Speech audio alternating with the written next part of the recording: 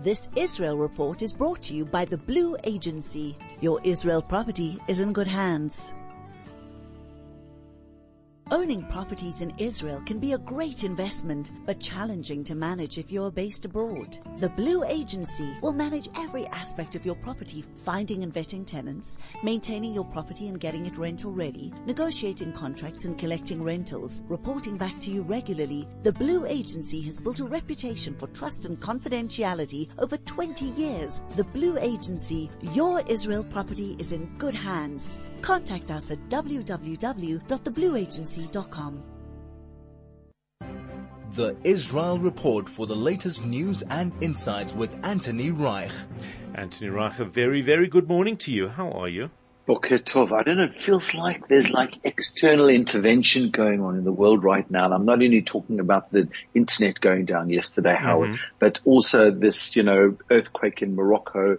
And then we've seen the massive floods in Libya. More than 5,000 people are reported to be dead or missing in Libya. And they say that they don't even know how many because so many people have been washed out to sea with the floods. And then this morning in Israel, the heavens opened. And it has been pouring with rain in the middle of September and before Rosh Hashanah. It's unheard of, really unheard of. But probably, massive rain. But probably quite nice. Clears the air, settles the dust. It must be quite lovely. It is a little refreshing. It does clear the air a little bit, but it's very humid, hugely humid, and the roads are flooded, and everybody's been caught off guard because Israel has a very definite wet season, which is in the winter. And people are not ready. All your storage is still outside and restaurants and coffee shops will have all their furniture out in the street, not quite ready.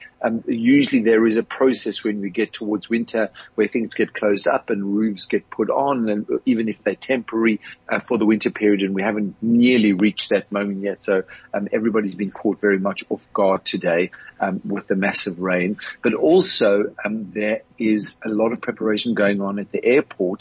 Apparently they're expecting something like 5 million passengers to pass through Ben Gurion Airport between now and the end of Sukkot, which is apparently when people like to go away. Obviously, a lot of people get time off work over the Chagim, school holidays, and so a lot of people use the opportunity to go away. The most popular destinations, the US is always going to be a popular destination, the UK as well, but most of the popular destinations that people are traveling to from Israel now are actually quite close by. Italy, Cyprus, Turkey, Greece, those seem to be the most popular destinations. 50 chartered flights taking people to Uman. They won't be landing in Ukraine. They'll be landing in areas around Poland, Belarus, other areas in order to get people to Uman. 50 chartered flights going to Uman. But the most controversial part of what's going on at the airport right now is that a smoking zone has been reintroduced at Ben Gurion Airport. There is a place inside where people can go and smoke, a designated area. This has caused a great deal of controversy. The Ministry of Health has written to the airport authority very, very angrily, very displeased with reinstating the smoking zone. And it was Dr. Sharon Alroy-Price, who's the Director General of the Ministry of Health, who wrote a letter to the CEO of the airport's authority saying that the return of smoking areas to the airport will have a significant impact on the national efforts of government ministries and other partners to reduce Israeli smoking rates. And I just wonder what listeners think about that. We want to hear from people who are smokers as well. What do you think about the reintroduction of the smoking zone? Apparently it's the first one. There will be 2 or 3 others that will be set up in the airport. The CEO of the airport has said that this comes in direct response to requests by passengers, that people actually asked for a smoking zone to be set up in the airport. I'm guessing obviously people who are regular smokers. What do you guys think? 34519 or 061-895-1019. I'd love to hear your thoughts on that. Fascinating that is happening. Right, there were 10th exchanges yesterday in the High Court of Justice as the 15 judges on the bench of the court fired questions as the legal representatives on all sides of the petition. Was anything new learned from this? Well, I think there were quite a number of things that we learned. First of all, for me, it was a little bit of an education because I didn't expect it to be in this format. It was almost like questions and answers going down.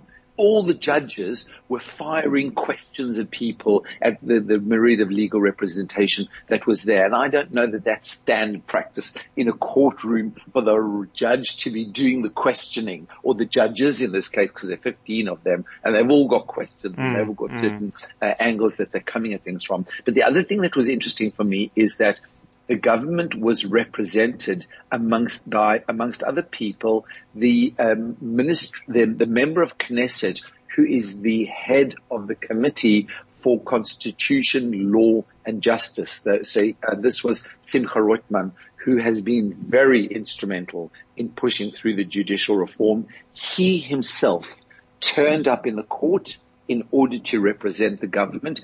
He also had a legal colleague alongside him. I'm guessing that Rotman is probably a lawyer himself. I'm not sure about that.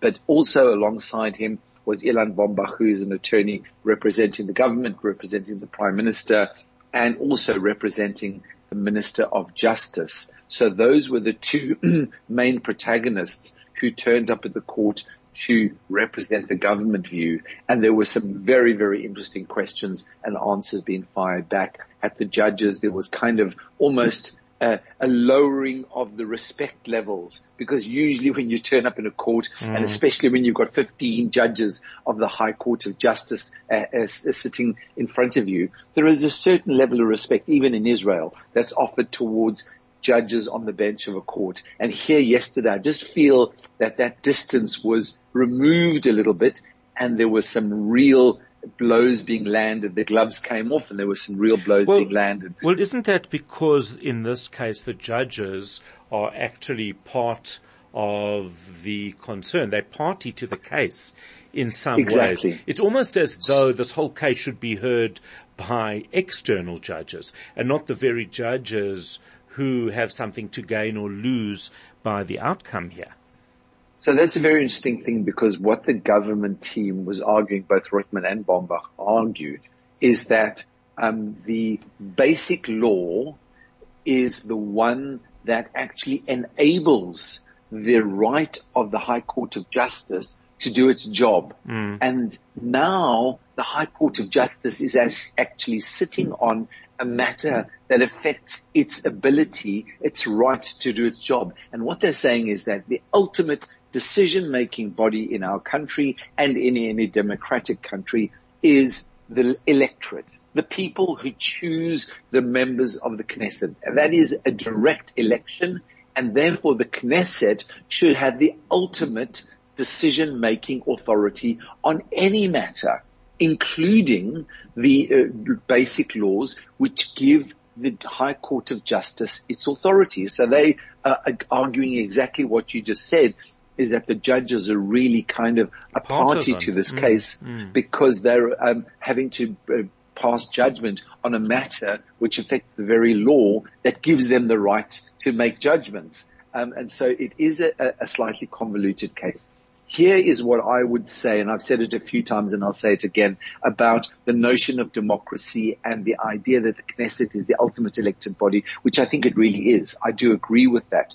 The problem that we have is that when we look at the Knesset and when we say, well, the majority of the people have elected people to the Knesset and this is what the majority has decided, then that's when I would say no to that, because it's not really a majority decision. Unfortunately, we don't really have the ability to make majority decisions in this country, given the split of all the different minorities that make up the Knesset. So while the Knesset really is the ultimate decision-making body, I think what's missing from our Knesset is a supermajority kind of provision where we're saying not that it's just 50 plus one who will be able to decide on behalf of everybody, but perhaps in these more important decisions, we need to have a 2/3 or even a 3/4 majority. So these were the things. There was a lot of procedural discussion about whether the court really even has the authority to make decisions on this particular matter.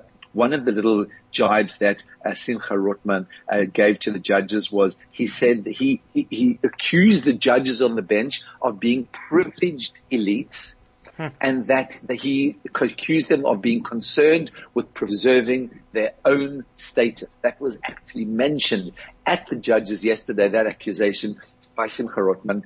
And to that, the president of the High Court of Justice, Esther Hayut, came back saying they were not concerned at all about their own status, but only interested in the public good.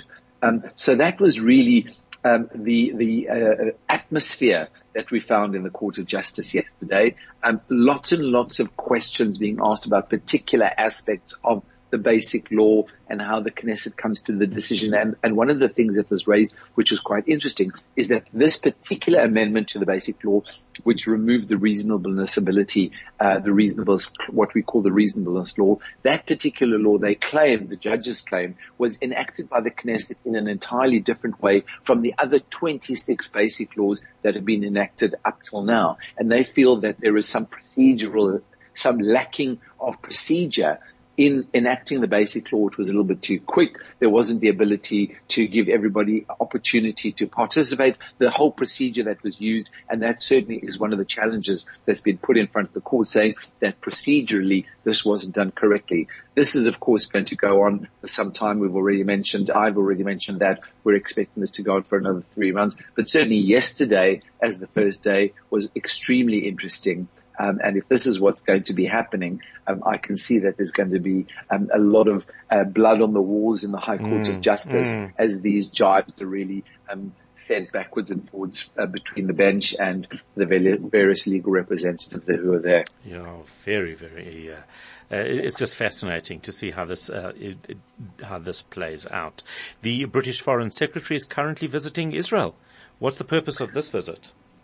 Well, it's interesting that the British Foreign Secretary, James Cleverly, has actually never visited Israel. This is his first visit to Israel, and of course, while he's here, visiting the Palestinian Authority as well, which is the usual practice, at least of the British diplomatic corps. When they come to Israel, they make sure that they play things very much down the line and very fairly between Israel and the Palestinian Authority. This was the first time that James Cleverly had been to Israel. He went to Yad Vashem. He laid a wreath in the Hall of Remembrance, which is a usual practice, particularly for people who come to Israel for the very first time. He also had the opportunity to meet with Prime Minister Netanyahu, as well as the Israeli Foreign Minister Eli Cohen. Interestingly, the UK and Israel do not currently have a free trade agreement in place. And I think that much of the discussion yesterday was around the possibility of implementing a free trade agreement between the two countries. Britain is Israel's largest trading partner in Europe. And it seems strange that there is no free trade agreement that is in place at the moment. Some of that, I think, is political, because we do know that the British Foreign Commonwealth Office has been very much friendly towards the Arab world over the years. But with the Abraham Accords, that is now becoming kind of grey area.